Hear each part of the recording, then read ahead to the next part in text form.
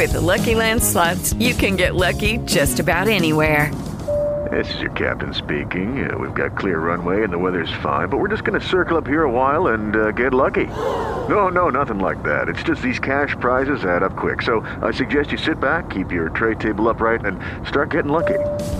Play for free at LuckyLandSlots.com. Are you feeling lucky? No purchase necessary. Void where prohibited by law. 18 plus terms and conditions apply. See website for details. How can you literally take this, like, Vidal Sassoon asymmetrical mullet, short, Filipino, alto? Oh, I was like nodding until you said alto, and it was like, I'm sorry. At your sickest, lowest day, you were a mezzo. How dare you? But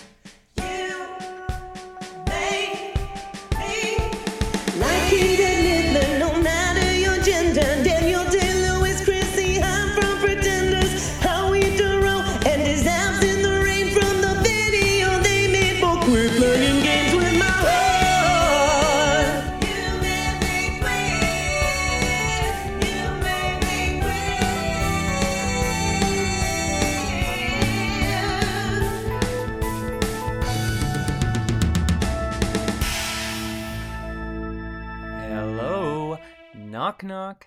Who's there? You Made Me Queer. Hi, it's You Made Me Queer, and I'm your host, Trevor Campbell. You Made Me Queer is the show where queer people get to finally step up to the mic and lay the blame for who and or what made us queer. It is juicy and it is vengeful, and those are two of my favorite adjectives. Hi again. It's been a whole week since our last episode. We are now doing Thursday episodes, so once a week. And oh my god, it is good to see you. How you've grown. You look different. Is it a new hairstyle? Wait, what's that on your arm? Is that a tattoo? Is that a You walk into my house with a tattoo. Just kidding. Listen, it's fine. It's beautiful. I too love fireflies. Okay, so this is our 8th episode, and I have a very special guest today that I'm very excited about. Someone I've known for a very long time. Today, my guest is Jay Magus. I've known Jay for about 20 years, and the first time I heard Jay's voice, it was just so obvious that he was going to be a star. He's just magic on stage. Magic. And he may kill me for saying this, but before I met Jay, I knew of Jay because in 2002, he was on the second season of Pop Stars, which was Canada's precursor to American Idol, in which he had what I would call the kind of mohawk that could cut glass. But since then, Jay has built a really incredible career in film and theater, including Here Lies Love at the Public, which is a musical written by David Byrne and Fatboy Slim about Imelda Marcos. Go figure. Jay was in the first national tour of La Cage aux Folles, also known as The Birdcage, the film Servitude, and most recently, Moulin Rouge on Broadway, where Jay originated the role of Baby Doll, a fierce little drag performer who sings Lady Marmalade. Yeah, Jay was singing Lady Marmalade on freaking Broadway. Jay is hilarious. He is a superstar, no question. He had a very iconic sense of fashion the whole time I knew him, with highlights including a very cute little sort of majorette, sweet charity jacket that he would sport around school, something I was eternally jealous of and remain so. Anyway, I think you are going to love what he has to say on today's show. So before we get to it, a few notes. There is some mic static in Jay's recording. He is a timeless performer, as I said, not a microphone technician, so dial it down. Just let the little crackle noise glide over you like a cool summer breeze. Or lean in, double down, and pretend you are on the set of Tron. You have options. You can choose A or B. And also with Jay, I talk a lot about the theater in this episode. I understand this is not a theater podcast per se, but you cannot separate Jay's career from the evolution of his queerness, as you will hear very soon. Plus, you get to live vicariously through his stairway to stardom if I can borrow a phrase. So enjoy that, because girl knows how to name drop. I'm just kidding. Okie doke. So without any further ado, please sink your teeth into my conversation with the sparkling and truly effervescent J. Magis. You made me quit. Like, the only reason why I'm pretty sure I had it was because everyone I worked with had it. Because you took down your entire Broadway production. Well, I actually wasn't the first person to get sick, Yeah. but it was just like, I was like, whatever. But it's perfect because, and I haven't seen the musical, but I've seen the film somewhere between 200 and 300 times. And in that, the disease that begins to eat Nicole Kidman inside out, it transitions very smoothly to COVID, I would say. I mean, you know, pneumonia is one of the things. Okay. You know, one of the symptoms. And I actually had my like Satine moment, because when you have like walking pneumonia, you sometimes cough up a little blood. And I had like, how scary. like it wasn't like in the show, like in the show, she's like, or in the movie, and there's like blood. You know what I mean? Yeah. But there was just like little specks of blood, like red in my phlegm. Like, you know, when you're like coughing, Yes. this is a little too much info. But, you know, like Yeah. I was, my energy was completely depleted. Like, even when I went back to the show the next week, like anytime I wasn't on stage, I was literally just like leaning over, like hunched over, like trying to catch my breath. Like on a settee in the back. It was crazy. Yeah. But I coughed up blood. There you go. I mean, it's a great story now. It'll be an even better story when you're back on Broadway or wherever. But Right. holy shit, in that moment, because anytime I've seen that visual, it's in a movie where someone is about to die because of their sins.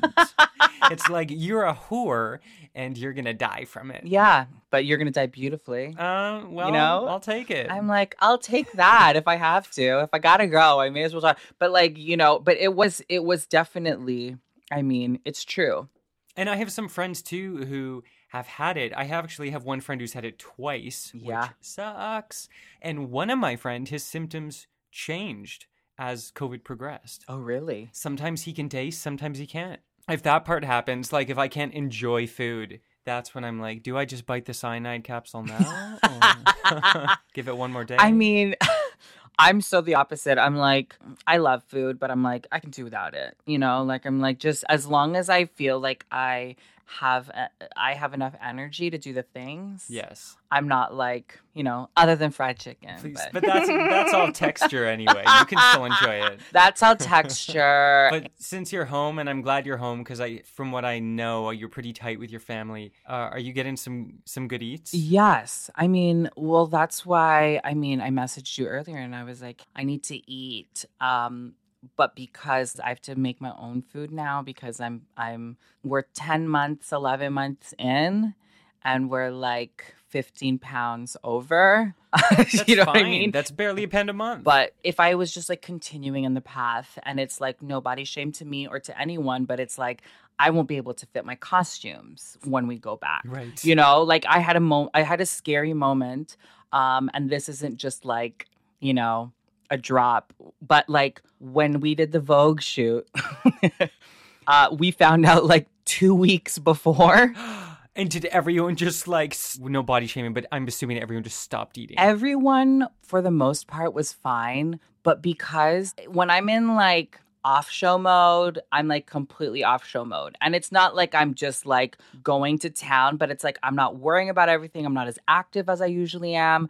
I had already strategically planned like when the like cutoff was for when I had to start, like it's like 2 months before we start rehearsals. So then I like, you know, I'm like gearing for rehearsals, gearing up, and then in rehearsals is like, you know, it's just like it builds and you build the stamina until you're like show ready. But they called me like the month before I was supposed to start my like pre-rehearsal regimen, and they were like, you're doing your shoot in 2 weeks. And I literally went into like, it was not as healthy as I like to be, but it was like juicing, no solid food. Oh, no, really? Yeah, for 2 weeks. And I literally, when I got there, like I was like messaging with one of the costume design associates. And I was like, I don't know if I'll be able to do, like, you guys,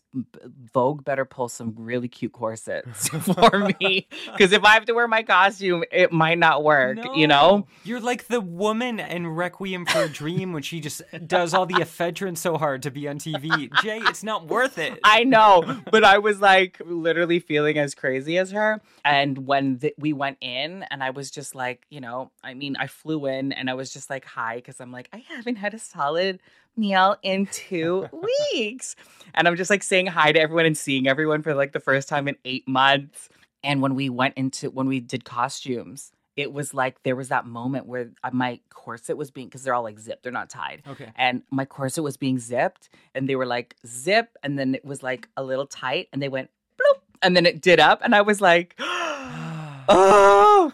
And the design associate was like, you got this, girl. You're fine. Because, of course, everyone knew exactly what you were thinking. Like, as soon as I got there, they were like, how is everyone? And I was just like, I'm good. I'm hungry. And like, and they literally had just like a huge spread of like all of this food. So like as soon as they got me into, You ate 2 as soon weeks as they got me in the worth of costume, I crackers. was like, ooh, I'll have some of it. Like it was delicious, but I was just like, yeah, give me a piece of that bread. Yeah, especially when you're in, a show with like a very specific costume or specific like physical track. Yeah.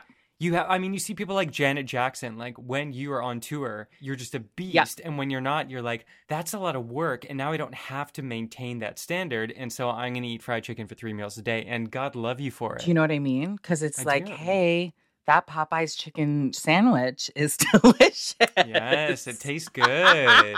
I know. And now we're all in a frozen world where there's nothing to dress up for. Nothing. And everything has an elastic waist. Yeah.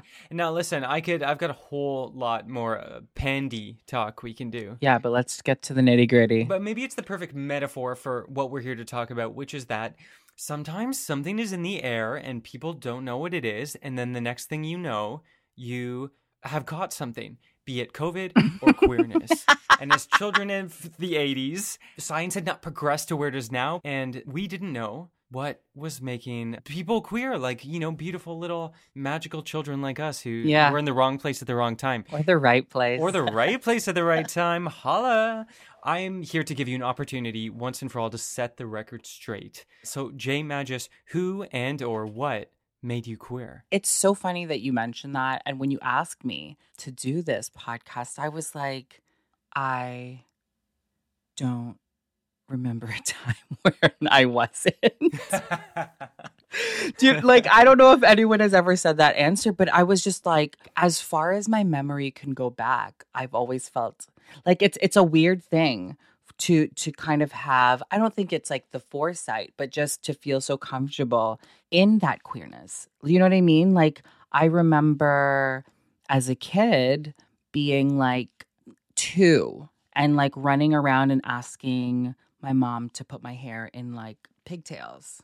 Like, it would just be like 2 like that. Did you have long hair? No, it was like, we used to call it like fountainhead because it was so short that it just looks like a little like fountain. Yeah. But like I would ask for that. Or like there were times like my mom, in the 80s had the typical short perm do. As one does. As soon as I could speak, that ended. And I was like, you need long hair so I can play with it. And then so I can do your hair. So you were already like producing her look. I was already like curating everything. I would always ask to have like my shirts cropped. I lived in like pink spandex shorts, like all the toys that I wanted when I was literally like 2 or 3 was like Barbie's My Little Pony. And this was where? Where did you grow up? Toronto. Right, in Scarborough, right? We moved to Scarborough I was 5. Okay, so still pretty young.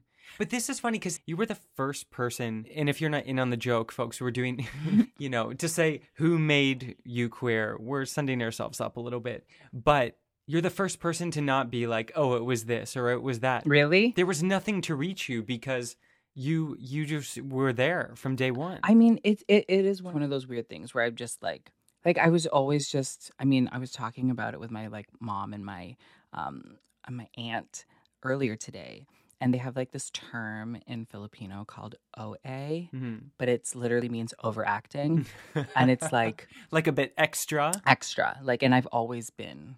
It's like always been my nature. Anytime I talk about like my youth, it's usually about like singing or performing and all of that stuff. But I feel like a lot of that kind of goes like one with the other. Like it's very interwoven in terms of like artistically expressive and creative, you know? But I definitely, I mean, like if I were to say, if there was like a moment, like they used to say when I was a kid, or not even a kid, when my mom was pregnant, that my brother would like, I can't even remember if it was a song or if it was just like music, and he would put like a speaker on her stomach, and I would like inside start like moving around, Just doing a little like pop and lock choreography. just literally doing just like my dance. And then when the music would be like taken away, I would like stop, and it was literally like me, like I literally came out into the world, into a full split. into it, but just like loving the arts and loving to dance and loving to like I sang before I could speak. Like there's like not videos, cassette tapes.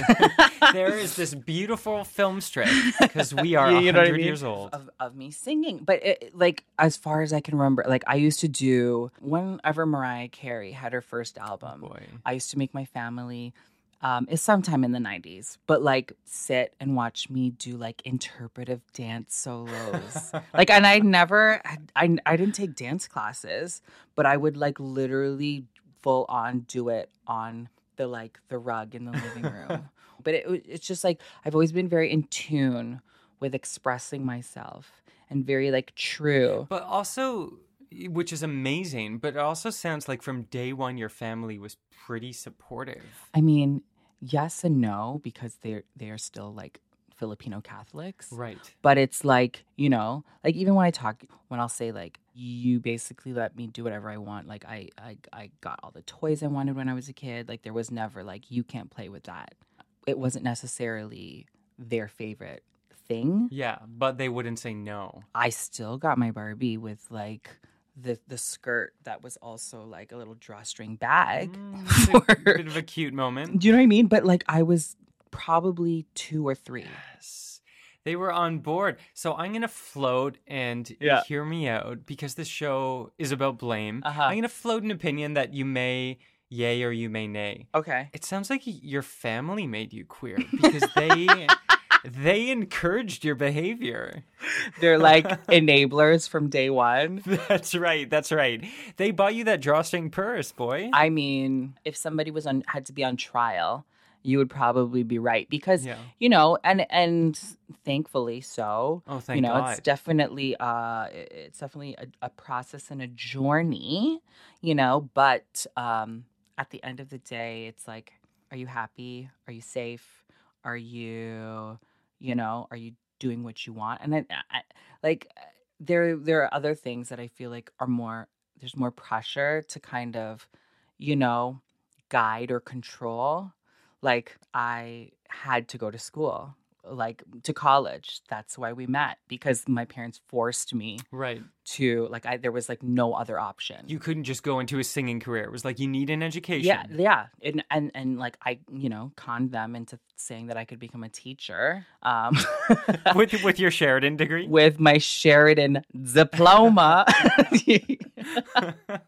But it was one of those things where I guess there are more important things, even if it's some things are like viewed as taboo or like not right or you know what I mean, all those things. But at the end of the day, it's like, what you gonna do? What you gonna do? And I think it's so cool because I've known you for about 20 years now and watching the way, which is crazy, God forbid, watching the way your career has progressed and changed, and you've had a lot of success specifically over the past few years, and a lot of that has been in roles and opportunities, I think, that like let you grow in your queerness in them. Yeah, and celebrate and represent and really just you know, one of the funny things is that like I went to school for like training and all of that stuff. But like it was there where probably felt the most like stifled. Yeah. And you know, there's that whole like theater school mantra of like breaking you down and building you up to be like whatever. And in some like areas and in some sense it's right, and you know, in terms of like vocal technique or dance technique but it's like I think when I went to Sheridan, you know, shout out, but and not to blame them, but there was a little bit of, you know, it was definitely a period of time where they were like, you can't be this, you can't do that, lower your voice, act taller, act straighter. Like, you know what I mean? All those things that are like, they're like, and it's all, and I get it because they're supposed to like churn out performers who like follow a mold, but it's like, how can you literally take this, like, you know, at the time, Vidal Sassoon, asymmetrical mullet, short, Filipino, alto. Oh, I was like nodding until you said alto, and it was like, I'm sorry. At your sickest, lowest day, you were a mezzo. How dare you? But you know what I mean? But then, and say you have to do all these things so that you're like hireable. Yeah. So there was a moment of time after and being released into the world where it was just like, I have no place in certain like casting rooms or and that's a big thing, and they don't necessarily always guide you into like your lane in schools because you know, you should be able to do everything, but it's like when you lose that kind of like focus of what you are, you kind of get lost in just the noise of it all. And I think too, when people think about theater school, they might, if you haven't gone to theater school, you might think, oh, it's such like a queer positive place and very accepting and artsy, but especially in music theater. Yeah. I mean, which has changed drastically even in the past 10 years. But it was like ballet or kind of like a fine art where like there was a very classical canon. Yeah. And we were doing Oklahoma where like men are cowboys or sailors. And so like if you were quote unquote straight acting, that was kind of like the golden ticket to reach for. Or especially if you, as a person of color, they're like, there's 4 musicals you can be in. Well, and that's the thing. Yeah. Like, you know, going there, they were like, okay, like I remember, oh my gosh, when we had musical theater rep class and they'd be like, to learn songs. Yes. And it's like, why am I singing, you're the cream in my coffee?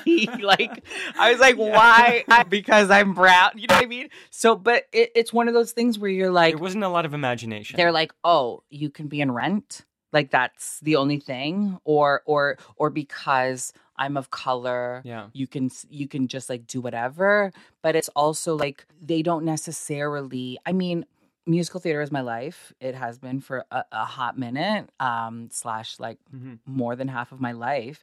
But it's like, it is a very white, capitalist, just like all those things, industry. So, and it's slowly being kind of, you know, dismantled. However, in it just being that innately, they're not going to focus on the shows. Like my first big gig in the States was La Cage. Right. You know? Yeah. And when I booked it, I was auditioning for Rent because that's what I should be auditioning for. Do you know what I mean? Yeah, like the 2 shows. Yeah, so I'm like, but also it wasn't even a show that was on my radar. Like I wasn't like, oh yeah, this, like, you know how they're usually like, know the shows that you whatever, but it's like, and you know, part of it is on me, but I also, we didn't really know about that show when we were in, from what I remember, at Sheridan. And I think there was a really, for a very queer faculty and student body, I mean, people know there's like a drag mainstream revolution right now, but drag was still hugely stigmatized at theater school. Yeah. And even for me, like I remember when I got that show, because there are drag queens in the show, that I played Jacob, but I was also like, how come I didn't know that this perfect role for me existed? Do you know what I mean? Was that like the Hank Azaria houseboy? Yes. Yes. Oh my God, amazing. Like Daisy Dukes and Like, and that's the thing. Like when I auditioned for it, and they were like, "Who are you?" Like, you know what I mean? And I was just like, yeah. it was one of those moments where I was like, this is an indication that maybe there's a chance for me. Oh my God. Because up until then, it was just like, you know, and I had moments. Like I had the whole like Glee thing that kind of, you know, that put me in the realm, but it was still like. Can you explain what that is? The whole Glee thing for, Oh. I know what you're talking about, but others don't. Right? I'm like, we're just chatting. So I auditioned and was not allowed to because, you know, I'm Canadian, and tried to audition for Glee because they were doing this like online submission. This was like how 10, 11 years ago. Mhm. And I obviously couldn't audition. So I just like uploaded the video to YouTube, and I shot it with my cousin, Maya, shout out. And we just like sent it to people, and she sent it to Perez Hilton, you know, who was like the biggest thing in terms of like celebrity buzz at the time. Mhm. And she just like titled it Gays for Glee and the link. And the next day he like tweeted the video, and it was like on his blog just as like as a tweet. He didn't even write anything about it. And yeah, it got like maybe like 20,000 views in that one day. Viral. And like in the same day, like all of these, you know, online publications like Broadway World, Broadway.com, like Advocate magazine, Toronto Life, like they were all just like writing about this like random video. Yes. And but that's basically what kind of got casting directors' attention in the States. Yeah. But that was kind of like a very pivotal moment in terms of like moving into the world of theater, but like in an authentic way. Totally. And it being like, okay, this is what I represent, this is what I want to do, these are the kind of roles I want. You know, I'm not trying to be your like random ensemble, not that ensemble work, because I'm an ensemble member in Moulin Rouge, but it's like it's more specific, and it's more to like who I am and what I'm capable of and what I have to provide a show. Yeah. And you know, the first audition I got was for Bring It On. Oh, the musical. For the Bring It On the musical, because there is, I'm not sure how they identify in the show, but at the time they were like, it's like a drag character, but it's been 10 years, so I can't remember exactly the character description. Sure. But her name is La Cienega, and they were like, it's, you know, just she's she and yeah, they brought me in for it because they were like, you kind of have that like energy. Love it. And then I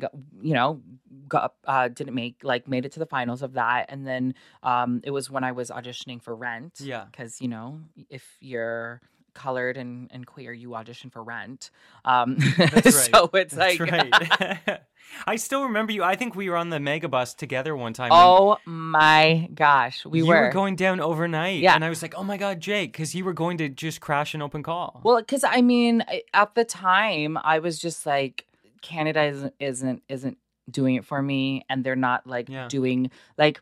It's hard when you're like auditioning for roles or just parts or for shows like regional White Christmas. 100%. And like having to fight for that part. Props to those people, but having to do that.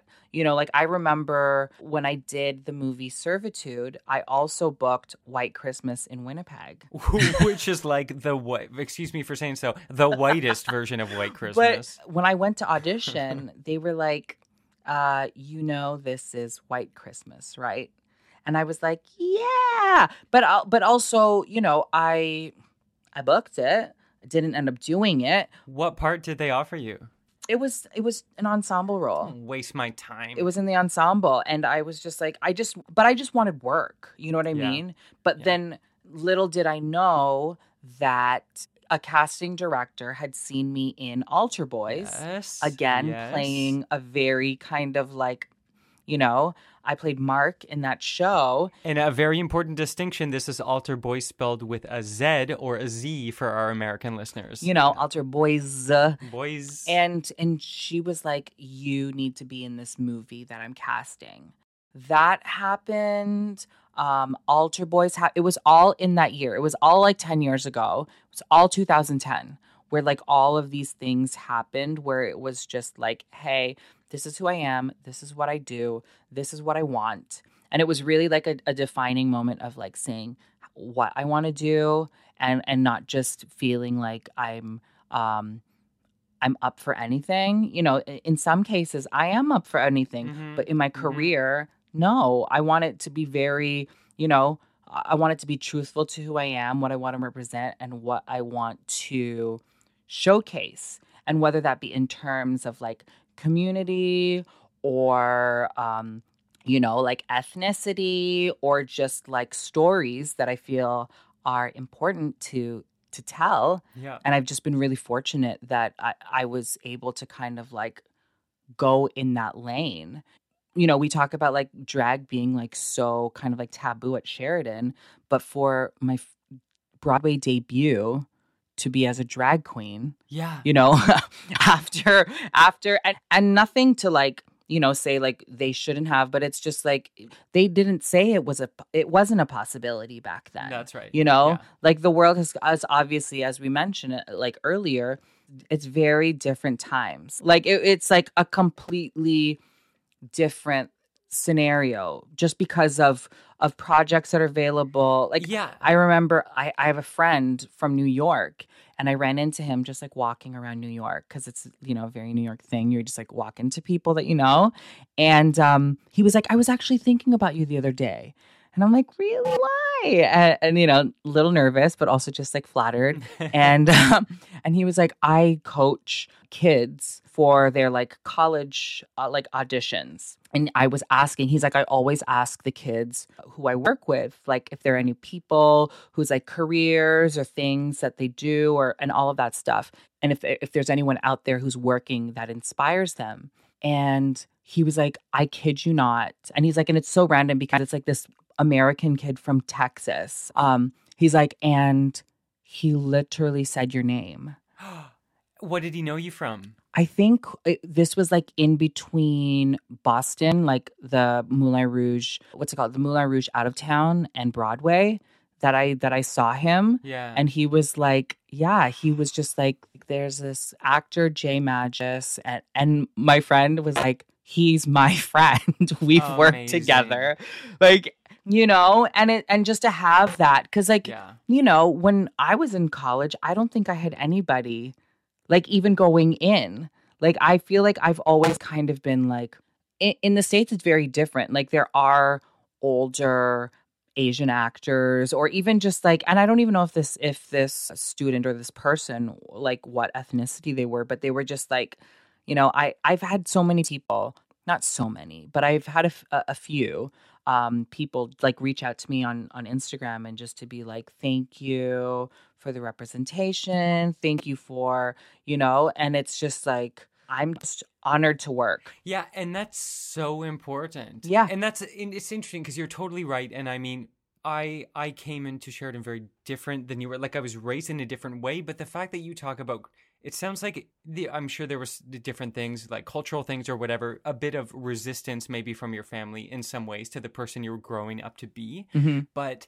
to go to, it sounded to be so fully formed and so self-assured. And then to hear that, strangely enough, music theater school, as it was for me, ended up actually being something that I kind of had to come out again in a few different ways. Because, like, theater school, it's not taboo to be queer. Yeah. I mean, spoiler, sorry, Mom, everyone's kissing everyone. But it's the thing where it's like, there's a very small little narrow spectrum of queerness that is permitted, especially because that's what the art form requested at the time. Yeah. But now to think about it and like to see you come out the other side and be like, oh, actually that is like, the effect it's having on other people and like the strength it gave to your career, it's so badass. Well, and because it's, you went through that at Sheridan, but I went through that at ESA. Oh. Because I went to performing arts high school where it was just like, Right. I would have had a completely different trajectory into either like, I don't even think I probably wouldn't even go to Sheridan if I hadn't gone to ESA.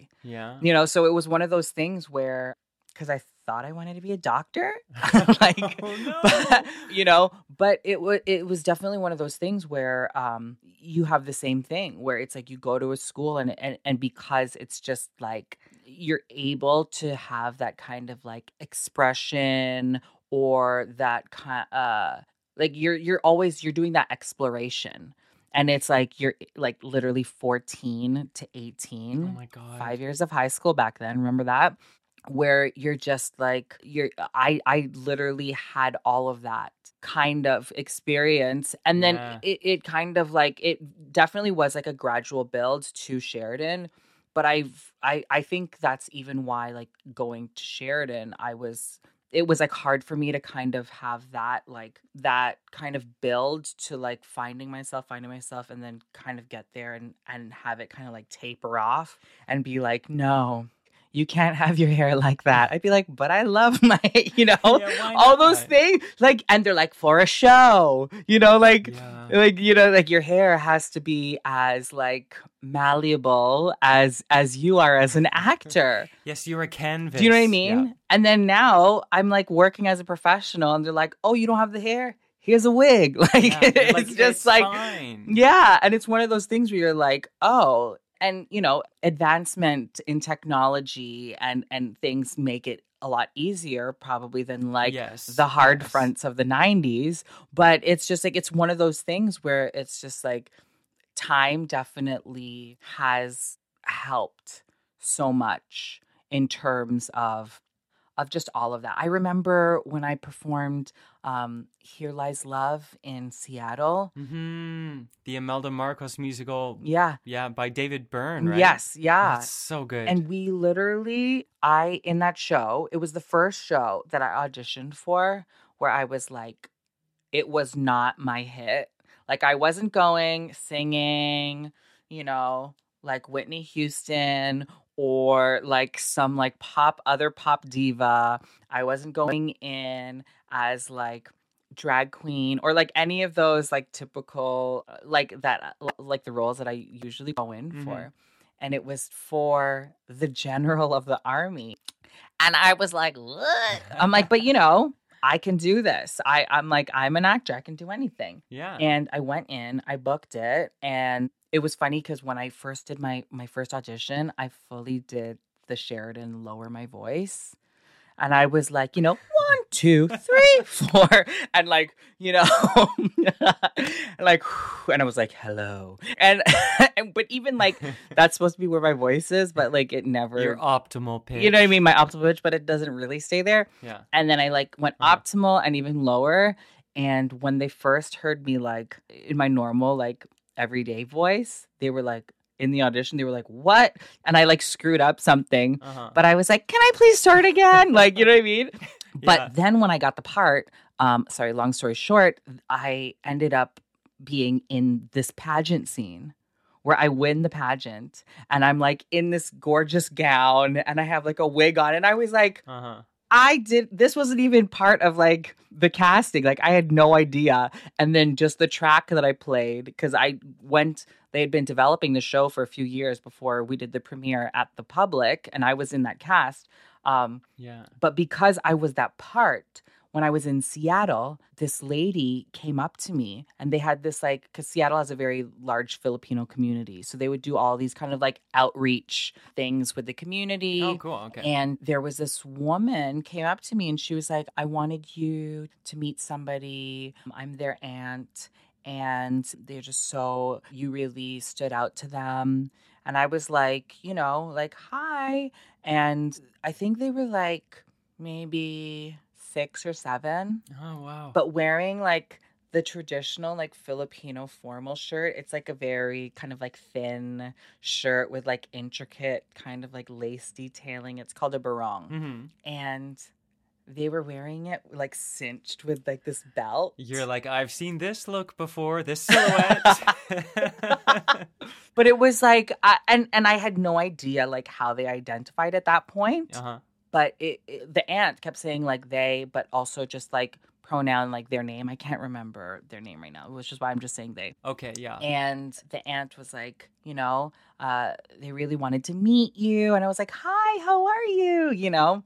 And they're like, I'm good. Like in their like baby voice. And I was just like, you are the cutest thing ever. Yeah, but you stood out to them. Like that representation, even when they were that young, really mattered. Yeah. And I was just like, huh?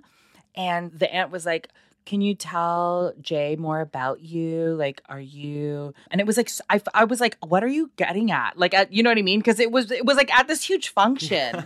And I was just like, you know, yeah, you're fierce. Like, cool. And the aunt was like, you know, are you a boy? Or are you a girl? And then I was like, oh, you know what I mean? I know I'm here. And they were like, both. And I was literally like, you're... And they were 6 or 7? Maybe. Like, probably like 6 or 7. I want to say max 7. But they were like, both. Love it. And the aunt was just like smiling. And I was like, you are legendary. I was like, you are to know, to have that comfort. And the aunt was like, you know, it's been a journey with their parents, and you know, they've taught us so much about everything. But you know, it's just one of those things where, you know, exposure and kind of allowance in society and in the world and all of that, you know, where it isn't something that is regarded or looked at in a negative way. You're allowed to express it, you know? So it's like, it's such a cool time. It's such a cool time, yeah. I mean, it's very difficult because you're still dealing with so many generational blocks. But, you know, as time goes on, the acceptance and the majority of people that are for the change or who want to enact it, it's like, it just, they become the majority. Yeah, it's so amazing to see that clarity and that confidence in people who are so young, because Yeah. I did not have that. No. And I'm constantly learning from that younger generation where it's like they're the ones teaching us about different identities and why we should stop using outdated terms and things like that, and just ways to free up all the binaries that we grew up with, because it's hard to do, but it's so great. It is one of those things where it's just like, you just are able, like, as much, you know, as free as you feel, you're able to even be freer, because it's like you don't have the hang-ups, or you don't have those kind of like societal just like boundaries or just those like things where like that isn't right. Yeah, and even as someone me who's 37 now, part of the reason why I wanted to do this show is it's fun for me to make fun of these ideas that things make us queer, or that whatever, you know, because there's still such a misunderstanding and belief about that. But also because it just feels good for me to talk about my queerness in an open, comfortable way. But it's just like the experiences, and just like the differences, you know, so many people have everybody's journey is personal, and whether it's like they discovered it, some people have no idea or don't even think about it because they're potentially in an environment where it wasn't even, they weren't exposed to it. You know what I mean? And it could be just like, oh, I thought I just like, I don't know. And then you're in a situation where you're like, no, oh, this is what this is. Yeah. I mean, I love that you're doing this because, you know, I'm excited to hear the different things. I mean, I feel like a lot of people would be like, I saw this, or like you know, like it was this person who kind of like brought that feeling. So it's exciting. Yeah, it's so many things, and like, you know, what leads to your awakening. But on that note, because I could truly talk to you forever, because I also haven't seen you in 100 years. I know. I am going to ask you to play a game. Do you want to play a game, Jay? I love playing games. Fantastic. I do not need you in your optimal pitch for this game. I'd like you to explore any range of your voice that feels comfortable for you. For this game is called Queer, Queerer, Queerest. Okay. So I'm going to give you 3 things. I want you to put them in order from least queer to most queer and tell me why. Okay. Super easy. Any questions? No. Okay. Thing number 1. Perfume or cologne samples in magazines. You know when they have that like folded over page in like the big Vogue or something? Yeah. Yeah, Yep. you know it well. Okay, perfect. Number 2, mystery solving teens. So we've got like a Nancy Drew or like the humans on Scooby-Doo, the Hardy Boy situation. Okay. Teens solving mysteries. Okay. Number 3, vanity plates. Customized license plates. Oh my gosh. Least queer to most queer and why? I mean, I feel like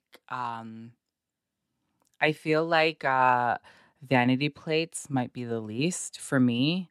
I feel like it's just like, because it's vanity plates, I feel like are just whether you can want to pay to have like, you know what I mean? Like you want to pay to just not have your government issued license plate. And you want to be like, like I have, like there are people in my family who have their something that like represents their daughters or like, you know what I mean? Like something like that. Yeah. So I don't, Yeah.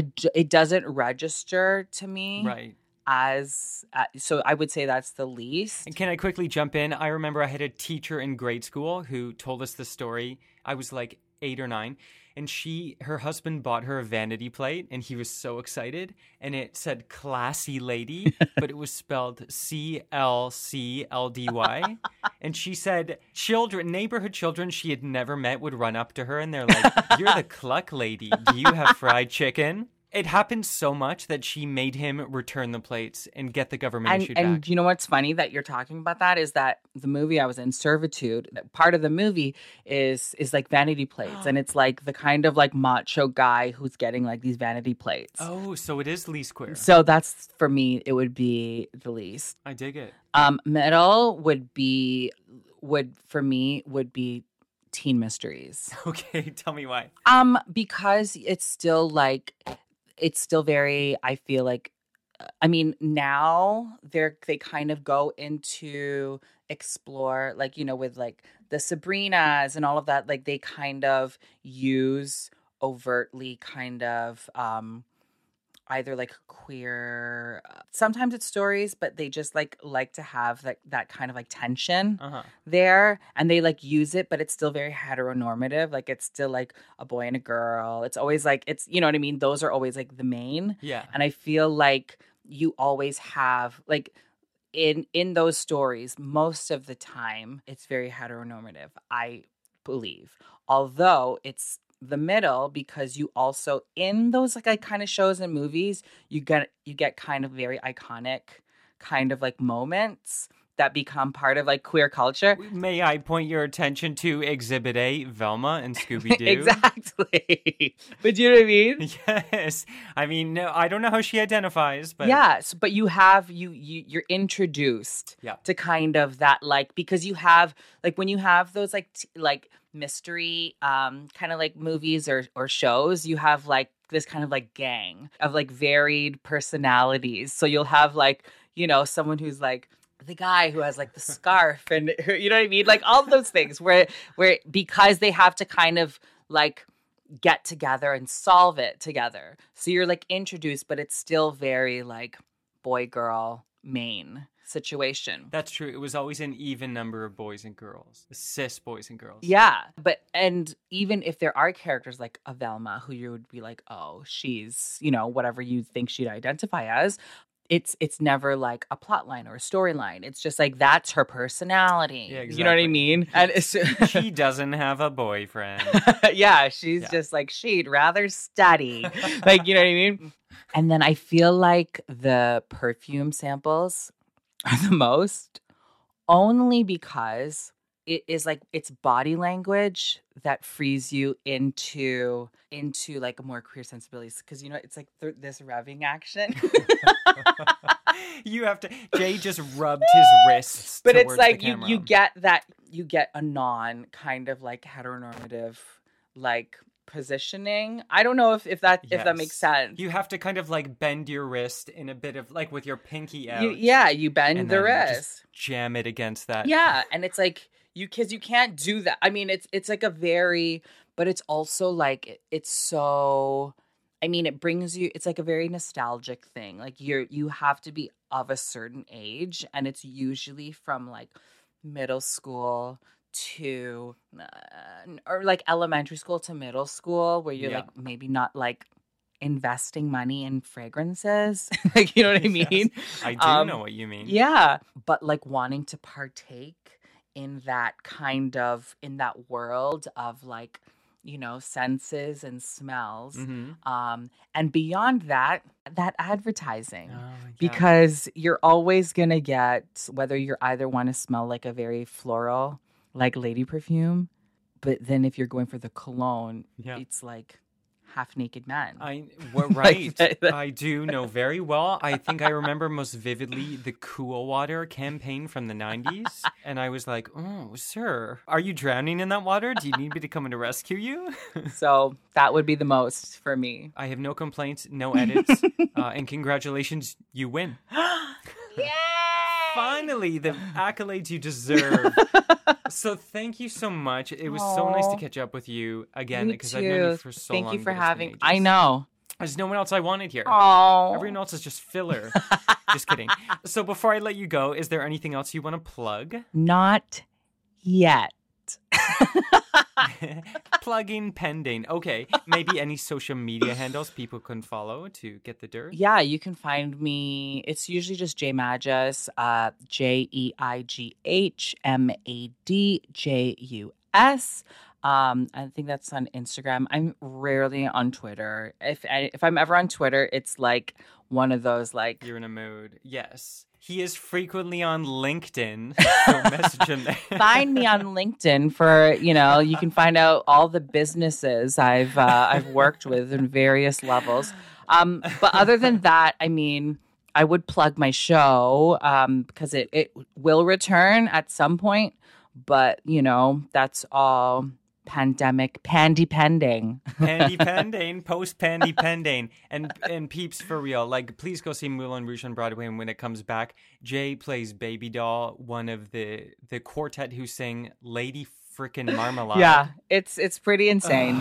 I'm excited to go back. Mm-hmm. It's a little scary thinking about it, especially having like this will be the longest break, but I'm so pumped to be back there with everybody at the show and to just, you know, continue to represent.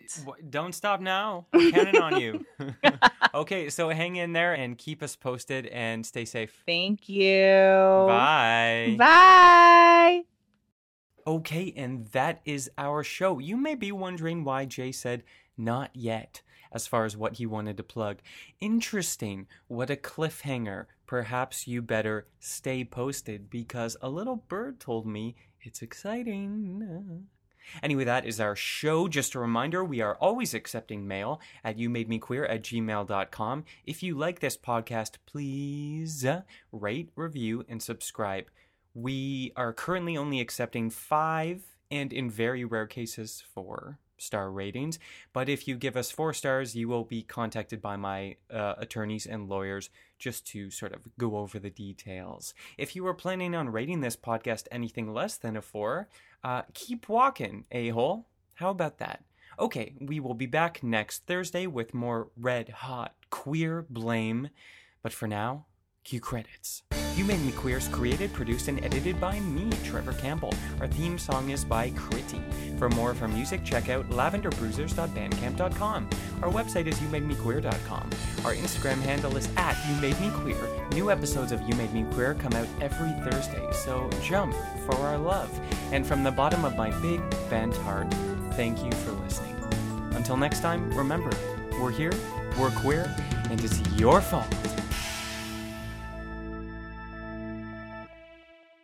Hey guys, it is Ryan. I'm not sure if you know this about me, but I'm a bit of a fun fanatic when I can. I like to work, but I like fun too. It's a thing. And now the truth is out there. I can tell you about my favorite place to have fun. Chumba Casino. They have hundreds of social casino style games to choose from with new games released each week. You can play for free anytime, anywhere, And each day brings a new chance to collect daily bonuses. So join me in the fun. Sign up now at ChumbaCasino.com. No purchase necessary. VGW Group. Void where prohibited by law. See terms and conditions. 18+.